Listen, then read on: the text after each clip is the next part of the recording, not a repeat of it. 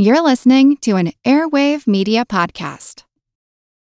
When you need mealtime inspiration, it's worth shopping Kroger, where you'll find over 30,000 mouth-watering choices that excite your inner foodie. And no matter what tasty choice you make, you'll enjoy our everyday low prices, plus extra ways to save, like digital coupons worth over $600 each week. You can also save up to $1 off per gallon at the pump with fuel points. More savings and more inspiring flavors make shopping Kroger worth it every time. Kroger, fresh for everyone. Fuel restrictions apply.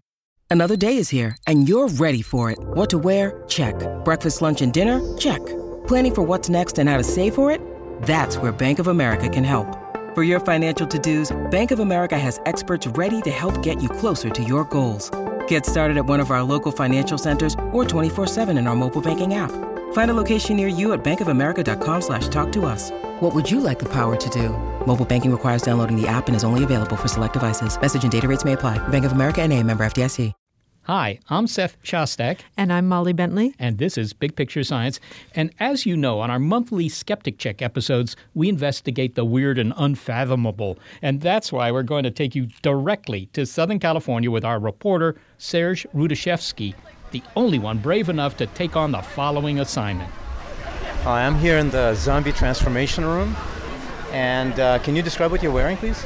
Wedding dress for zombie brides. You're a zombie bride. Yes. It looks like you are just escaped from a wedding, or you got killed in a wedding? Yes, we got killed.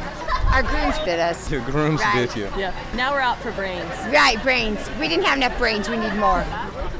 It sounds as though she didn't love him for his brains, or maybe she did love him for his brains. Zombies are running after brains in the Run for Your Life obstacle course in Temecula, California.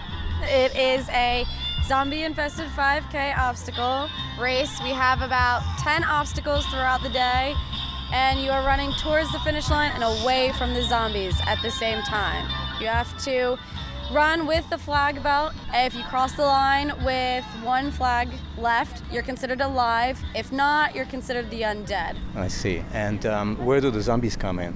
The zombies are throughout the course, so you have to be on your toes at any moment to protect your flags. Are these real zombies? Yes. They are people.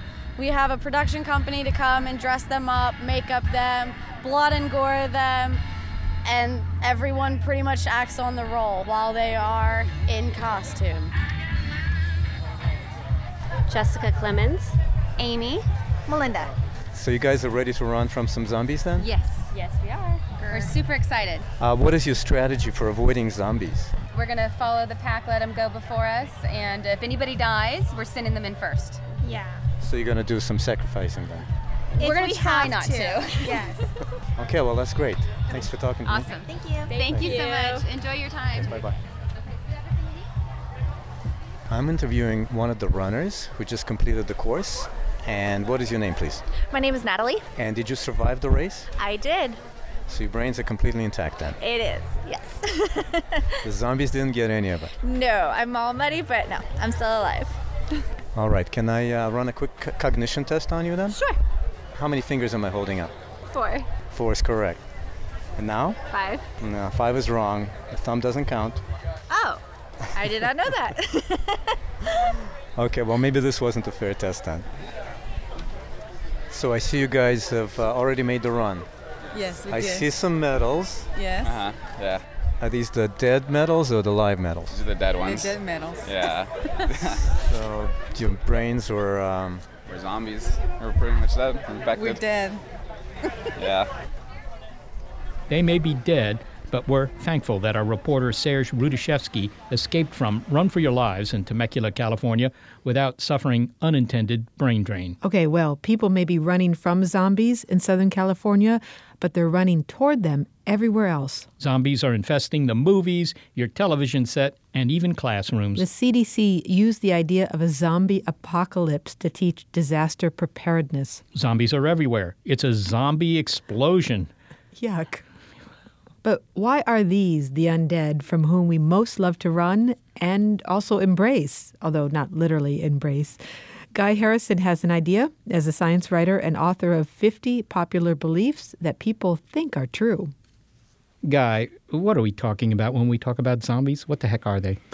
We're talking about something that has fascinated the world. Zombies have never been hotter, and for good reason, as we'll discuss. But first of all, let's figure out what is a zombie. The kind of zombie we're going to talk about today is not the one that comes from Haiti, not the person that took the poison and turned into some sort of entranced mummy stumbling around. We're talking about the good flesh-eating, walking dead zombies that we see in the movies. That's what we're talking about. And they sort of owe their origin to vampires, believe it or not. They've evolved from vampires. But now they're very different and they're a unique monster. And there's reasons why people are so fascinated with them. How long have we had this concept of zombies? You make it sound like they're an invention of the 20th century or something. They are, really they are. You can find things, like I said, some of their origins lie with vampire legends and that stuff, but the real modern-day zombie only goes back to 1968 when George Romero came out with his classic film, Night of the Living Dead. That really started it. It has been established that persons who have recently died have been returning to life and committing acts of murder. A widespread investigation of reports from funeral homes, morgues, and hospitals has concluded that the unburied dead are coming back to life and seeking human victims. And although they were never called zombies in the movie, it kicked off this craze that is only building momentum. Now you've got top-rated TV shows, you've got books on the bestseller list. Zombies are everywhere. And I think it's a good thing for science. Well, I have to say that I'm old enough to have seen that film in the theaters. As I recall, it was a cheapy black and white film shot in Pittsburgh. It apparently was the most famous film ever shot in Pittsburgh. And all it was a bunch of people in some house, and there were these guys outside, these zombies, who were trying to get inside. And that was kind of the film. Yeah, but actually the film, you have to give it some credit. It can't be just, relegated to just some B horror flick from the 60s. One, it had a black man as the lead, the heroic lead, which was very interesting for the times, and it wasn't a black exploitation movie or anything like that. And it was the first time audiences really saw this idea of dead people coming to life, stumbling around and just relentlessly, aggressively wanting to eat other people.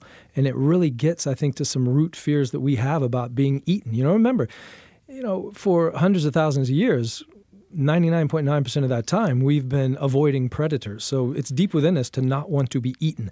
And then when you get into the whole cannibalism thing of being eaten by your own kind, that's even more horrifying. And then when you get into this idea of dead people not staying dead like they should, that's even freaky. So George Romero did a really cool thing. He introduced all these concepts, wrapped them up into one little neat, decayed package, and inflicted it on the world. Now, you say they just want to eat us.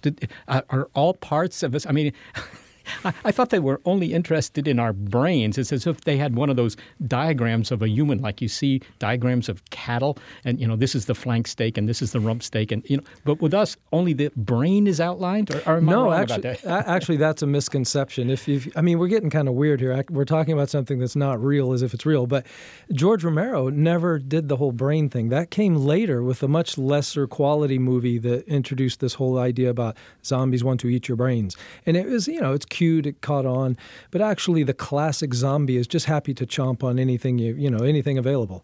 Why do you think they're so popular? Because they are. There are zombie crawls. People have zombie festivals, zombie parties. Zombies are in. Yeah, I've written about this and thought about it a lot. Like, what is the zombie craze, and why am I attracted to zombies? Why do I like a good zombie movie? Because I'm a science fan. I like the real stuff. I'm not taken in with magic and supernatural things. So what's going on? I thought about it, and I think it has something to do with, we can think about a ghost or a supernatural monster, and it can scare us. These things can scare us very well. But nothing works better at really getting at you and terrifying you than something that could be real. And that's the kernel of truth down in the zombie myth, is that something about it could be true. Maybe some virus could evolve that actually could cause people to behave this way and stumble around and want to eat other people. It could happen.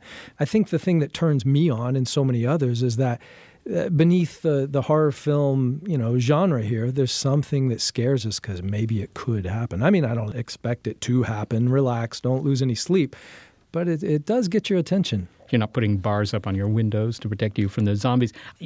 One of the well-known themes of science fiction is called loss of identity, daddy isn't daddy anymore. And that's kind of the zombies because, these are people that maybe, 3 months earlier were your next door neighbors and you'd invite them over for the barbecue. But now they want to have dinner on you, as it were, or with you or of you or whatever.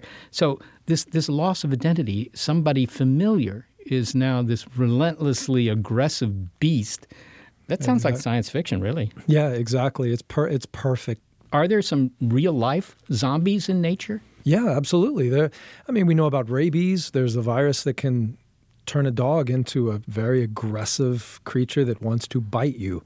There are examples in nature.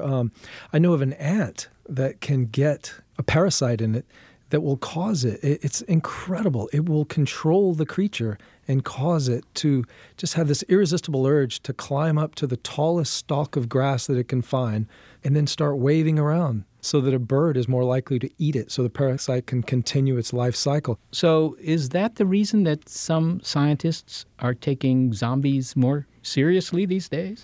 Yeah, I think it's like I said, it's the opportunity to teach real and good science to people who otherwise might not pay attention. Even public health officials see it as a good way to promote proper planning for real disasters. You think, hey, zombie apocalypse, store up water, peanut butter, make sure you got duct tape, whatever, the things you need. And also the CDC famously a couple of years ago, they used a zombie apocalypse as a way to communicate important information about how to plan for problems. Somebody who's, say, a government official who's trying to get people to understand you must plan, you must prepare for earthquakes, hurricanes, these types of events. A zombie apocalypse might be a cute way to get their attention and then get them to do something very important for themselves. Well, Guy Harrison, I want to thank you so much for talking to us about the undead. Thank you very much. Guy Harrison is a science writer and the author of 50 Popular Beliefs That People Think Are True. Now, most people don't think zombies are true, but studying their weird behavior does have scientific value. And this is actually the second show that we've done on zombies. We did one a couple years ago, and it was against my better judgment. Well, I'm not sure that judgment was correct, Molly, because from our mail, it seemed to be a widely popular show. I know. I couldn't believe it because I didn't feel that it was the most scientific of subjects. However, the zombie fever has only grown since then, and there are now intriguing scientific offshoots of this particular zeitgeist, if a zeitgeist can have offshoots, which you'll hear, although the show remains skeptic check, zombies aren't real. No, not real. But zombies are trending when they stagger not just through movies and pop up into Pulp Fiction, but into public radio. At the annual Public Radio Conference, Molly and I met this guy. Jonathan Coulton, singer-songwriter and internet superstar. And he was at this conference singing not about peace, diversity, or restoring federal funds to public broadcasting, but about zombies. What's the name of the song? It's a memo. It's called Re Your Brains. Hey, Tom, it's Bob from the office down the hall. Good to see you, buddy. How have you been? Things have been okay for me, except that I'm a zombie now. I really wish you'd let us in. I think I speak for all of us when I say I understand why you folks might hesitate to submit to our demands. But here's an FYI, you're all gonna die screaming. All we wanna do is eat your brains. We're not unreasonable, no one's gonna eat your eyes. All we wanna do is eat your brains. We're at an impasse here, maybe we should compromise. If you open up the doors, we'll all come inside and eat your brains. Jonathan, I gotta ask, what prompted you to write a song about a bunch of guys with flat personalities that go around, chowing down on cerebellums? This is one of those songs that sort of sprung fully formed into my head. Not the complete song, but that line, all we want to do is eat your brains, we're not unreasonable, sort of came to me in a moment of inspiration. And I immediately knew who that guy was, and he was a guy that I have worked with in an office. Well, I mean, do you find that zombies are back sort of, kind of chic these days? I mean, could that be due to the fact that, today everybody's trying to have a type A personality, and so we're kind of attracted to people who have a, type Z personality? I mean, why zombies? I think there is something particularly compelling about the zombie ethos. And I think it has to do, I don't know, they're not ashamed. They don't have any shame. They don't have anything that they have to do that they don't want to do. They have one goal that they are focused on, and it completely satisfies them. Does the song resonate with the public? Do you find people to play their zombie song? I do. I find that people, usually when I perform that song, I ask the audience to sing along in the chorus, and I encourage them to act like zombies. And it is remarkable to me, over and over again, people are very ready to scream and yell like zombies, which says something about us as a race. I don't know what, but they're ready to do it for sure. Have you ever met anybody you thought, this might be an actual zombie, or is it just like, people dressing up like ghosts on Halloween? Well, part of the joke of the song, I think, is that the zombie and the human, they used to be co-workers, and the zombie is speaking in this sort of corporate language, and it just sort of happened as I was writing the song, but I think it's an interesting parallel between the zombie who wants to eat brains and the zombie who just wants you to put the right report on his desk at the right time. Well, I always wondered about zombies, whether they do anything else other than just, relentlessly look for something to eat. I don't think they do, and that's part of the beauty and the purity of the zombie way. Jonathan Coulton, thank you so much for talking with me. Well, thank you. A songwriting virus has taken over Jonathan Coulton's brain. Luckily, he has the talent to make it work for him. You can find a link to more songs from Jonathan, including his latest album, at our website, bigpicturescience.org. All we want to do is eat your brains. We're not unreasonable. I mean, no one's gonna eat your eyes. What do you get when you add one zombie to another zombie? Well, I know you're thinking two zombies, but actually you get a killer formula for predicting epidemics. It's Skeptic Check, Zombies Aren't Real, from Big Picture Science. Open up the doors. We'll all come inside and eat your brains. I'm Jane Perlez, longtime foreign correspondent and former Beijing bureau chief for the New York Times. I've been a foreign correspondent in lots of places: Somalia, Indonesia, Pakistan, but nowhere as important to the world as China. I mean, China is not dropping anti-democratic paratroopers into Montana. But of course, we did see things like the weather balloon/spy balloon riveting the whole country for a week. This is Face Off, an 8-part series in which we'll take you behind the scenes to key moments in the tumultuous U.S.-China relationship. We'll speak with a diplomat, a spy, a tech reporter, a U.S. admiral, even Yo-Yo Ma. Plus, my pal and noted China historian Rana Mitter joins the conversation. We'll look at what's driving the two nations apart and explore whether anything can help bring them back together. Face Off launches April 9th.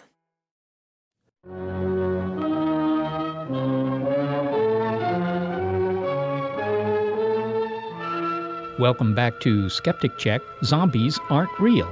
Okay, not real, but possibly useful.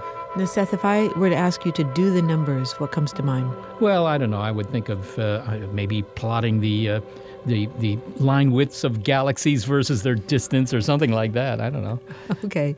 Others might imagine tax returns, horse races, or baseball stats. However, the spread of a zombie virus, it's also a numbers game. Remember, as zombies prowl the countryside looking for brains, at least that's one popular interpretation of their dining preferences, they spread their infection. So, let's say one zombie bites the arms of two non-zombies. Those survive, only to become the walking undead themselves. They stumble upon, perhaps infect 4 more victims, and so on as the zombie plague grows. Until the countryside is heavily populated with zombies. A potentially exponential rise in anything is of interest to mathematicians such as Robert Smith, but it's also a phenomenon that interests him as an epidemiologist who charts the spread of disease. Robert Smith has written about influenza, malaria, and HIV. And included in his course offerings at the University of Ottawa is a class on zombies. Zombies are a really great subject for study because, okay, they don't exist, but they're fun. Students are interested, so enrollment goes up. We get many more people interested in zombies as a class than they are in regular mathematics. But also they're a really nice thing to study because they encompass so many facets of diseases. So the way they infect people from person to person, the way they alter society as we try and respond. Zombies are really terrifying, and so people get very, very interested in trying to stay alive, at least in theory, and that prepares you for staying alive in actuality in an emergency, like an earthquake or a disease or something like that. This sounds somewhat like trying to teach anatomy by saying, the course will be about the anatomy of dinosaurs or something, except that, of course, dinosaurs really did exist. Tell me how this works. How does a zombie infection work? What's communicable in zombieism that can lead to an infection?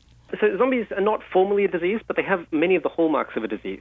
So if a zombie bites me, I become a zombie with some probability. That means I need to know how likely is it for me to run into a zombie in the first place? So where are the zombies in space? If I do run into a zombie, I might try and fight it off. What are my chances of success? If I don't fight it off, it's going to infect me. How likely is it if actual zombie blood gets into my neck, will I become a zombie? How long will it take once I do? All the things that might happen in a zombie invasion are all the things that might happen in various diseases. And some of those diseases do exist, some don't, not yet, but they might be the next pandemic. When the next pandemic comes, we need to figure out what to do about it really, really quickly. And so preparing for something like a zombie invasion helps us prepare for other things where we don't know what they'll look like before they happen. All right, so zombies are kind of an analog for real-life infections. But as far as the zombies themselves go, you start off with one or a few zombies, I assume, just a small number? Yep. And they bite somebody else, and that might infect them. I don't know how they transmit their zombieism. Do they bite them? Yes, they bite. It tends to be blood-to-skin contact. So the zombie teeth, I guess, breaks the skin, and from the saliva in the zombie's mouth, it transmits.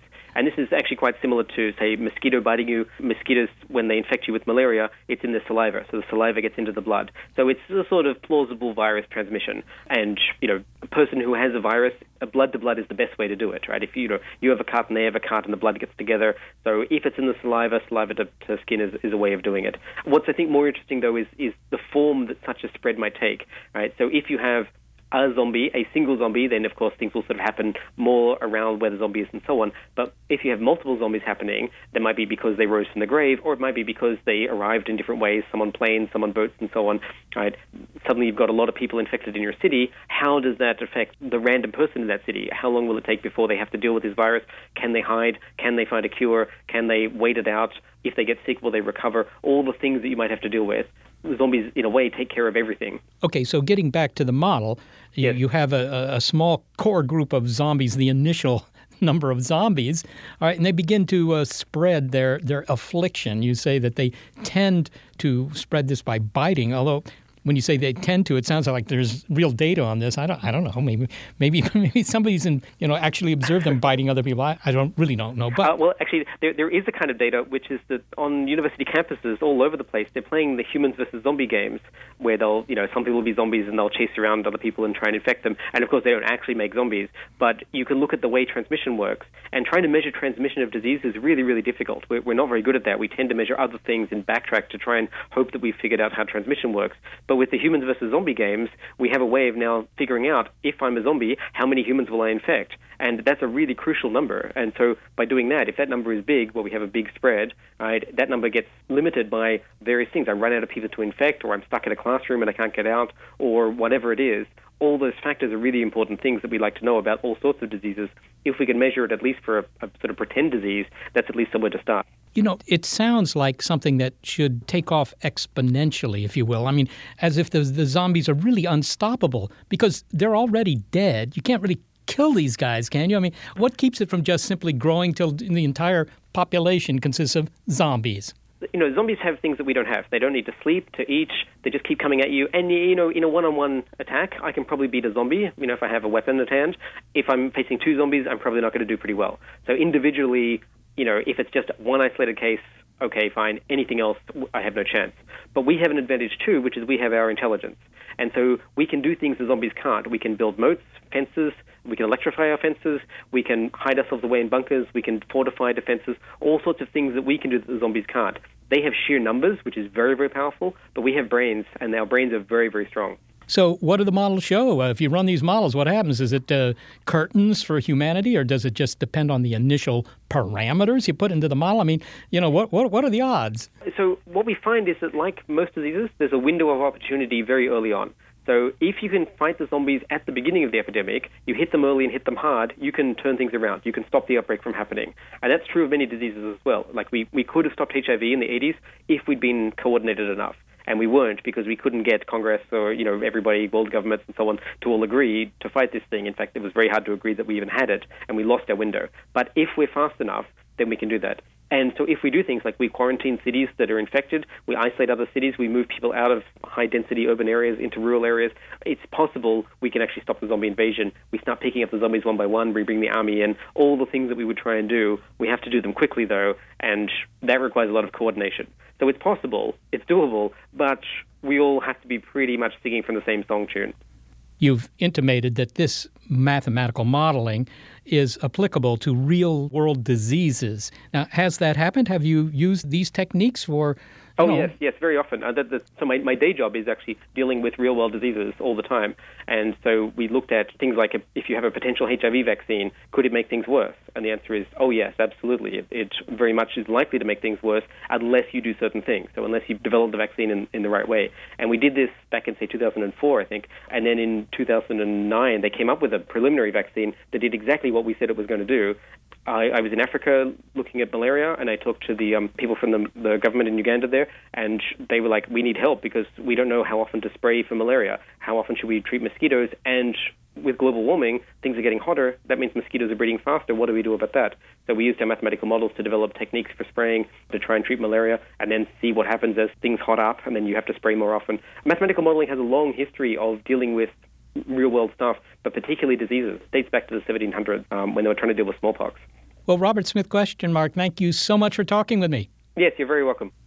Robert Smith, who includes a question mark as part of his surname, is a mathematician and epidemiologist at the University of Ottawa in Canada.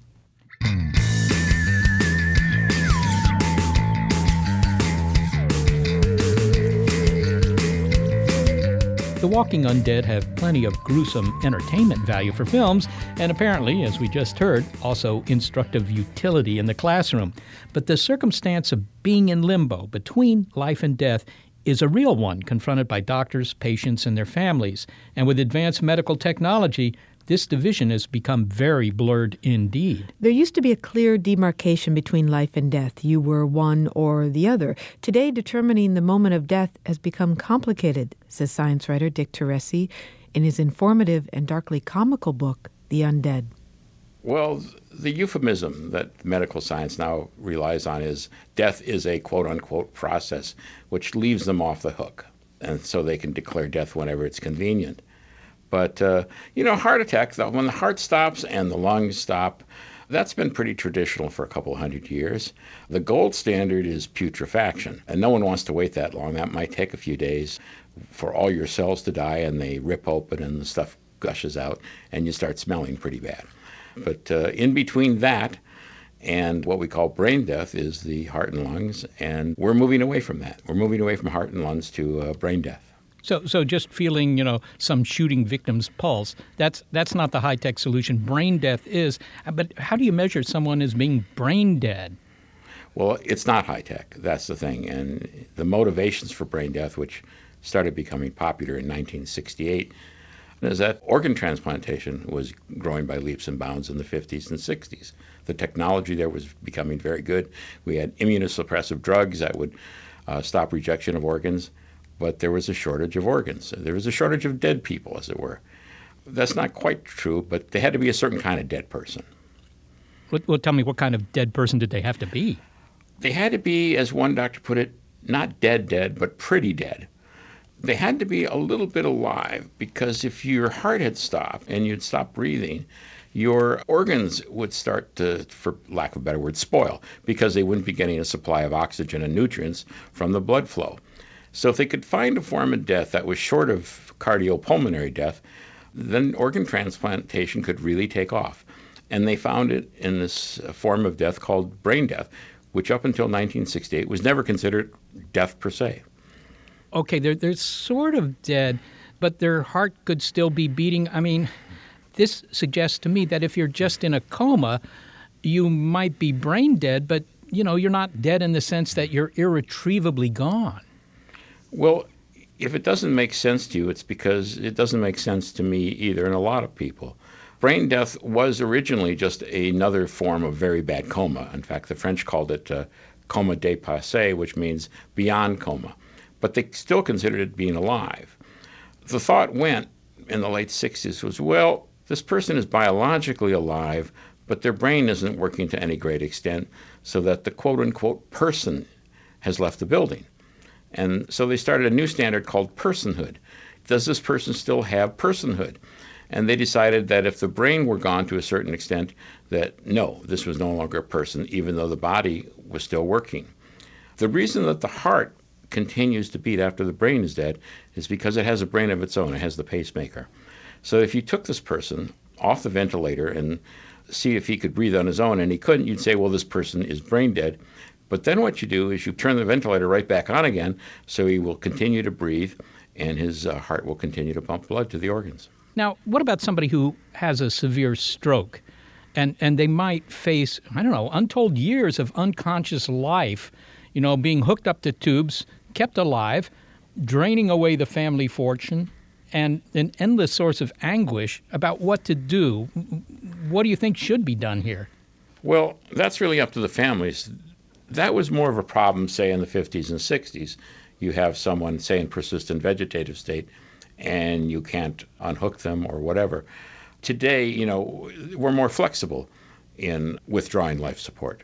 The problem with people in persistent vegetative state is that they can breathe on their own. And so it's kind of problematic. What do you do with them? A more significant problem with the persistent vegetative state is that 43% of them, it turns out in one study, are in fact conscious. They were simply misdiagnosed. Misdiagnosed. Now, when you say conscious, they may not be reacting to you. You can talk to them. They don't talk back, but they're aware of what you're saying? Yes, they can send messages using buzzers, drawing figures with their fingers. They can communicate via brain scans, PET scans. You can ask them questions and show them a picture of their grandmother. And the part of their brain that deals with facial recognition will light up.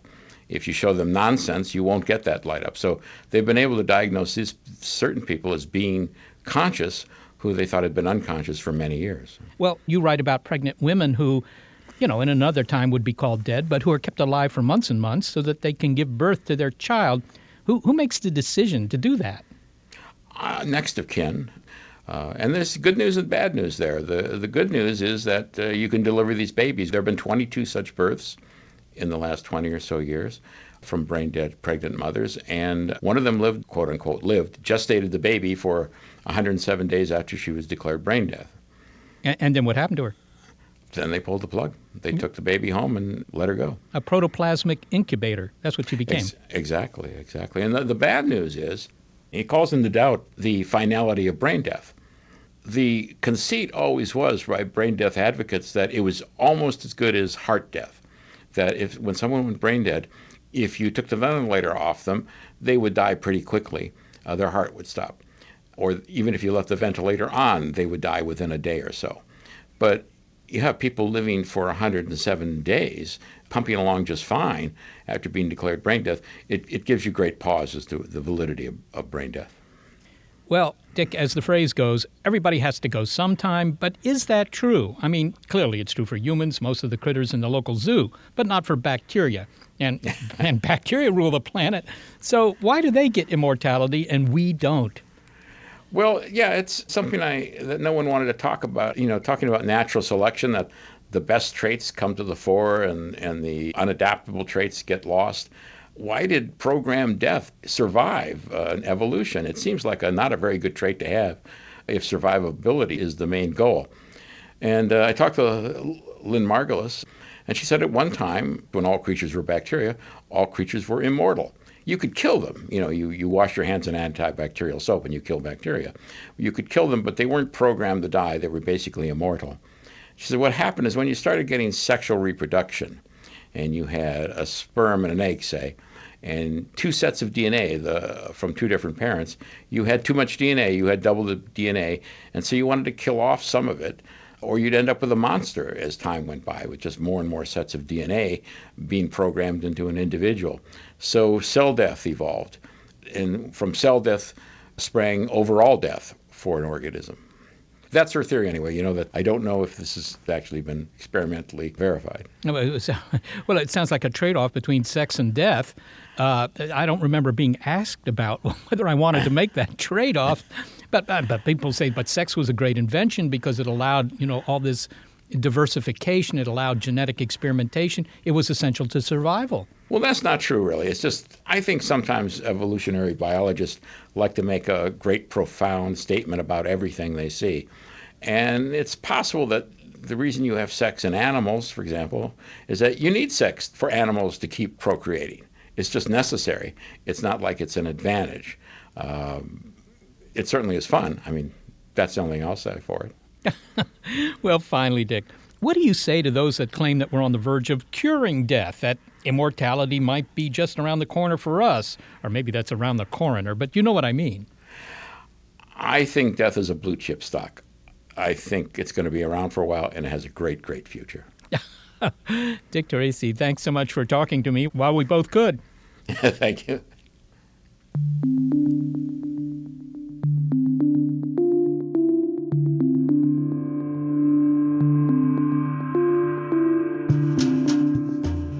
Dick Teresi is a science writer and author of The Undead.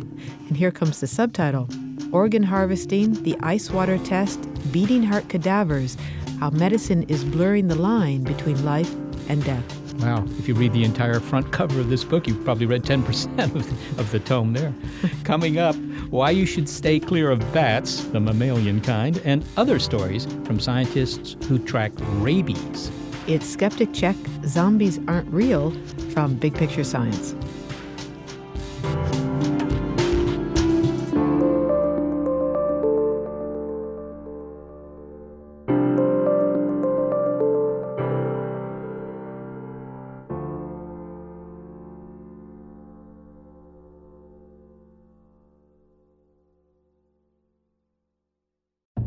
The corporate world is like the ocean. It's alluring, but it's also full of deadly creatures that can shred you to pieces.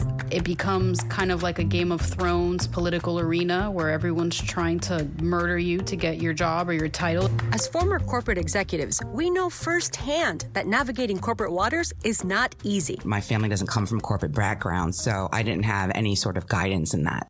I wish people would be able to understand in this corporate world that talking about things that don't work or identifying problems does not mean you're a problem. We'll dive deep into what happens behind fancy corporate doors or Zoom backgrounds or whatever.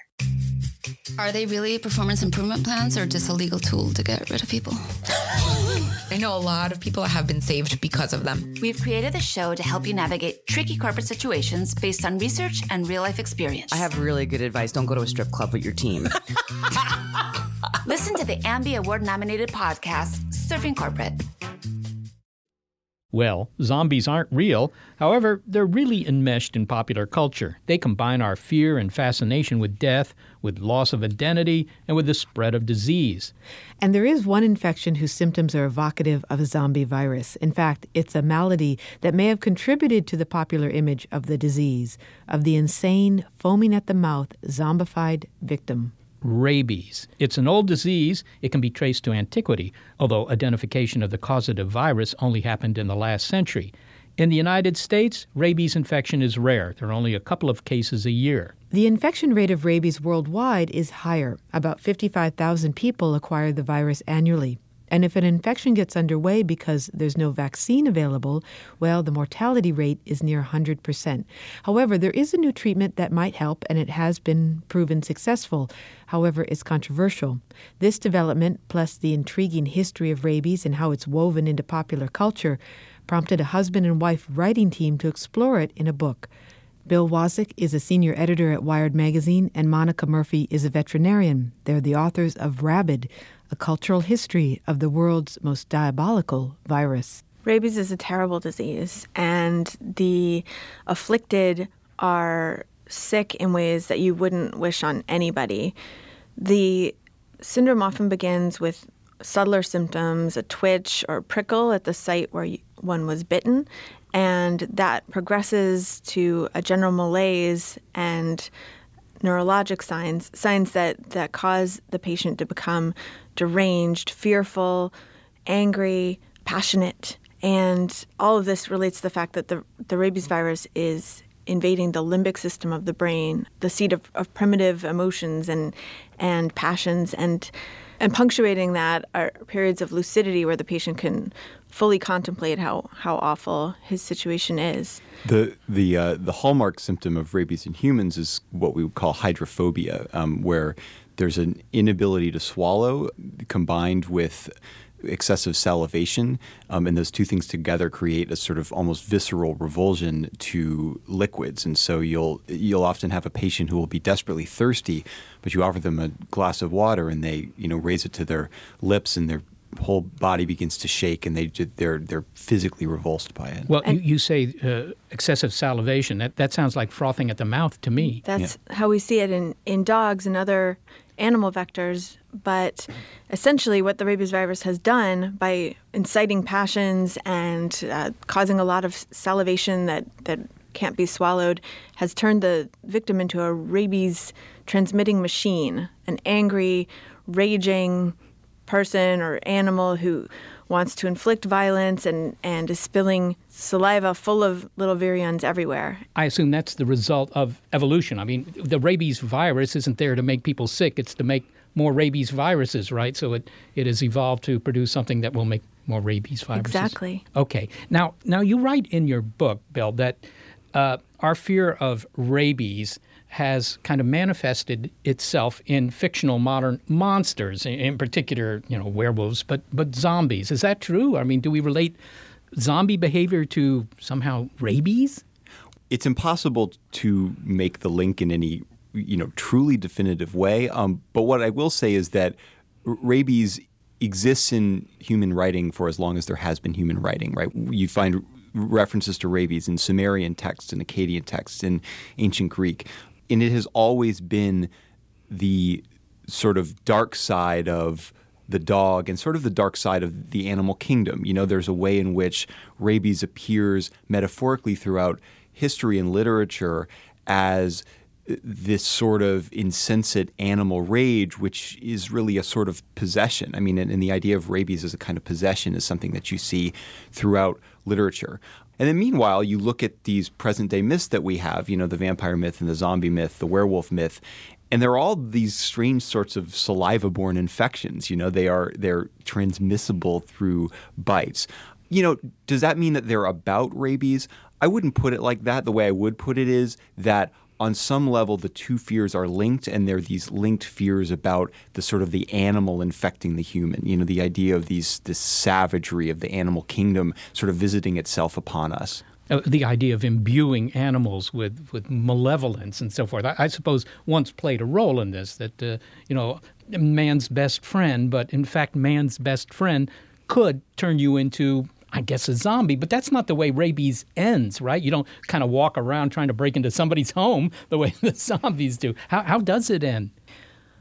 All rabies patients, with extremely rare exceptions, die of rabies. Rabies case fatality rate approaches 100%, and it's a terrible way to go. Ultimately, the virus shuts down the brain and shuts down the brain's ability to control vital functions like breathing and cardiovascular system. So the rabies patient stops breathing or his heart stops beating and he's dead. Okay, 100% fatal. But on the other hand, in places like North America, the death rate from rabies is almost 0% because we have this vaccine due to Louis Pasteur, right? So more than a 100-year-old vaccine. And yet that vaccine has to be administered in time, right? I mean, what's the time scale? How quickly after you get bitten by an animal that might be rabid do you have before, it's too late? The sooner the better. For that vaccine, essentially you have to be vaccinated before you start demonstrating neurological symptoms of rabies, before the rabies virus has infected the brain and started to make you sick. And depending on where the infectious bite occurred, that might be days, weeks, months, or even longer. One of the really unique things about rabies is that it doesn't travel through the bloodstream. It travels up the nerves. And so the amount of time that you have to vaccinate actually depends somewhat on the location of the bite wound. So if you're bitten, on the neck, then you might only have a week before you might begin to manifest the neurological symptoms. But if you're bit on the foot or the hand, you tend to have weeks, maybe even months. Sometimes people will have symptoms more than a year after they're bitten. And so it's important that, people who think they might have been bitten, even if they haven't had any symptoms in a few months, it's still worth it to go and get that vaccine. But under what circumstances? I mean, because you see some bats on a hike you're making. I mean, when do you subject yourself to this? Well, bat contact can be pretty subtle, and that is why over the last few decades, most North American rabies cases in people have been the result of bat contact. People have a pretty good idea when a raccoon runs out of the woods and attaches itself to his shoulder that they should seek follow-up care and get some rabies vaccines. What's less clear is if you wake up with a bat in your house, what you should do about that. And public health officials will tell you that if you find a bat in a room with anyone who's been sleeping, intoxicated, who's very young or is disabled, that person should probably be considered exposed to that bat. And if the bat is rabid or if his rabies status is unknown, that person is possibly going to need some vaccines. Okay, but you write about a case, a couple of cases actually, in which people have been bitten. They weren't amenable to the usual vaccine treatment, presumably because it took too long to recognize the symptoms. But there was a whole new approach that was developed, on the order of 8 or 9 years ago. Can you tell me about that, Bill? Sure. So the girl in question, her name was Gina Giese, and she was bit by a bat while at church, didn't get any vaccine, began to develop the neurological signs of rabies, at which point it's too late to receive vaccine. And she was, brought to the Children's Hospital of Wisconsin in Milwaukee as a potential case of rabies. And like most doctors, Dr. Willoughby, who was the person who she was transferred to, had never seen a case of rabies before. He had to run a test and send it off to the CDC, which gave him a window to read up on rabies and explore the possibilities of treatment. And by the time the positive diagnosis rolled around, about 24 hours later, he realized that there was nothing really new to try, but his reading on basic science gave him an idea for something completely original. So he talked to his colleagues and the Giese parents, and together they decided to go ahead and induce a coma in Gina Giese, a medical coma that would take her very, very deep and give her body an opportunity to fight off the virus while her vital functions were under the control of hospital personnel. So the idea was to postpone the brain destruction, if you will, that the virus would cause by simply putting her on hold, as it were, kind of a suspended animation approach, and just let her antibodies rise to the challenge of beating off this virus. Exactly. Because it's still kind of controversial what rabies does to the brain in terms of how it causes damage, if it causes damage at all. Maybe it just shuts down vital functions like control of the cardiovascular system and the respiratory system and kills the patient that way. And so his thinking was if his patient was under a medical coma and her vital functions were thus being controlled by the doctors taking care of her, he could give her that time for the immune response to kick in and fight off the virus, allowing her to survive. Well, Bill, given the fact that, it's hard to imagine a disease that affects fewer Americans than this one, and yet you've written a book about it. You and Monica have written this book. What prompted you to do that? So, Monica is a veterinarian, and even though she had never seen a case of rabies while she was in practice, she used to come home and tell me about sort of the amazing things that, say amazing, it sounds good, but just the sort of terrible, amazing nature of rabies. It's one of those diseases that changes the behavior of its host in order to spread itself. And so I, started to think a little bit about the sort of cultural dimensions of rabies, about the fact that we use the word rabid to describe not just this terrible disease, but also to describe somebody who is angry, or you might even just use it to describe someone who's excited about something, a rabid enthusiast of Justin Bieber or whatever. And so it just seemed to me that this sort of weird kind of cultural medical intersection between, on the one hand, this sort of terrible fatal disease that's still a kind of persistent problem that you can't really stamp out around the world. And on the other hand, this just rich and like literally ancient history of this disease that's always been with us through all of, human history. There was just this sort of fascinating like collision of things to explore. Monica, what does rabies mean for us today? I mean, in some ways, talking about rabies sounds like it's talking about the Black Plague or something from the past. And there's not much research being done here in this country. 2 people a year, you say, contract rabies. North American veterinarians don't see a lot of rabies. They definitely don't see a lot of it in pets. But rabies remains an important part of our training as veterinarians because our low numbers of human cases of rabies in North America come at tremendous effort. It's only through the ongoing attention to vaccination in dogs and cats and livestock that we're able to keep the numbers as low as they are. And in the history of veterinary medicine in the United States, protecting people from rabies has actually been one of our most important responsibilities as veterinarians. The cornerstone of our job is protecting human health by paying close attention to diseases in animals and how they can spread and change and affect people. Monica Murphy, thanks so much for being with us. Thank you. And Bill Wasik, thank you for talking with us today. Thank you.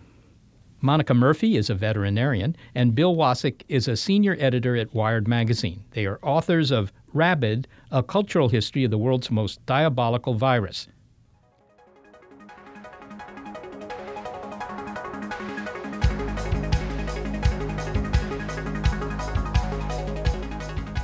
Thanks to our larger-than-life and relentlessly productive production staff who are never undead unless they skip their morning caffeine, Gary Niederhoff and Barbara Vance. Also support from Rena Shulsky-David and Sammy David and the NASA Astrobiology Institute. Big Picture Science is produced at the SETI Institute, and thanks also to our listeners. You've been listening to Skeptic Check, Zombies Aren't Real. Once a month, we discuss critical thinking, and you can find more Skeptic Check and Big Picture Science on iTunes and through the link on our website. And while you're online, why not go to Facebook, become a fan of the program, and leave your comments there as well. If you're a podcast listener but prefer over-the-air radio because you like the occasional occurrence of dead air, check out the listing on our website of radio stations that carry the program. Hey, Tom, it's Bob from the office down the hall. It's good to see you, buddy. How have you been? Things have been okay for me, except that I'm a zombie now. I really wish you'd let us in. I think I speak for all of us when I say I understand why you folks might hesitate to submit to our demand. But here's an FYI, you're all gonna die screaming. All we wanna do is eat your brains. We're not unreasonable, I mean no one's gonna eat your eyes. All we wanna do is eat your brains. We're at an impasse here, maybe we should compromise.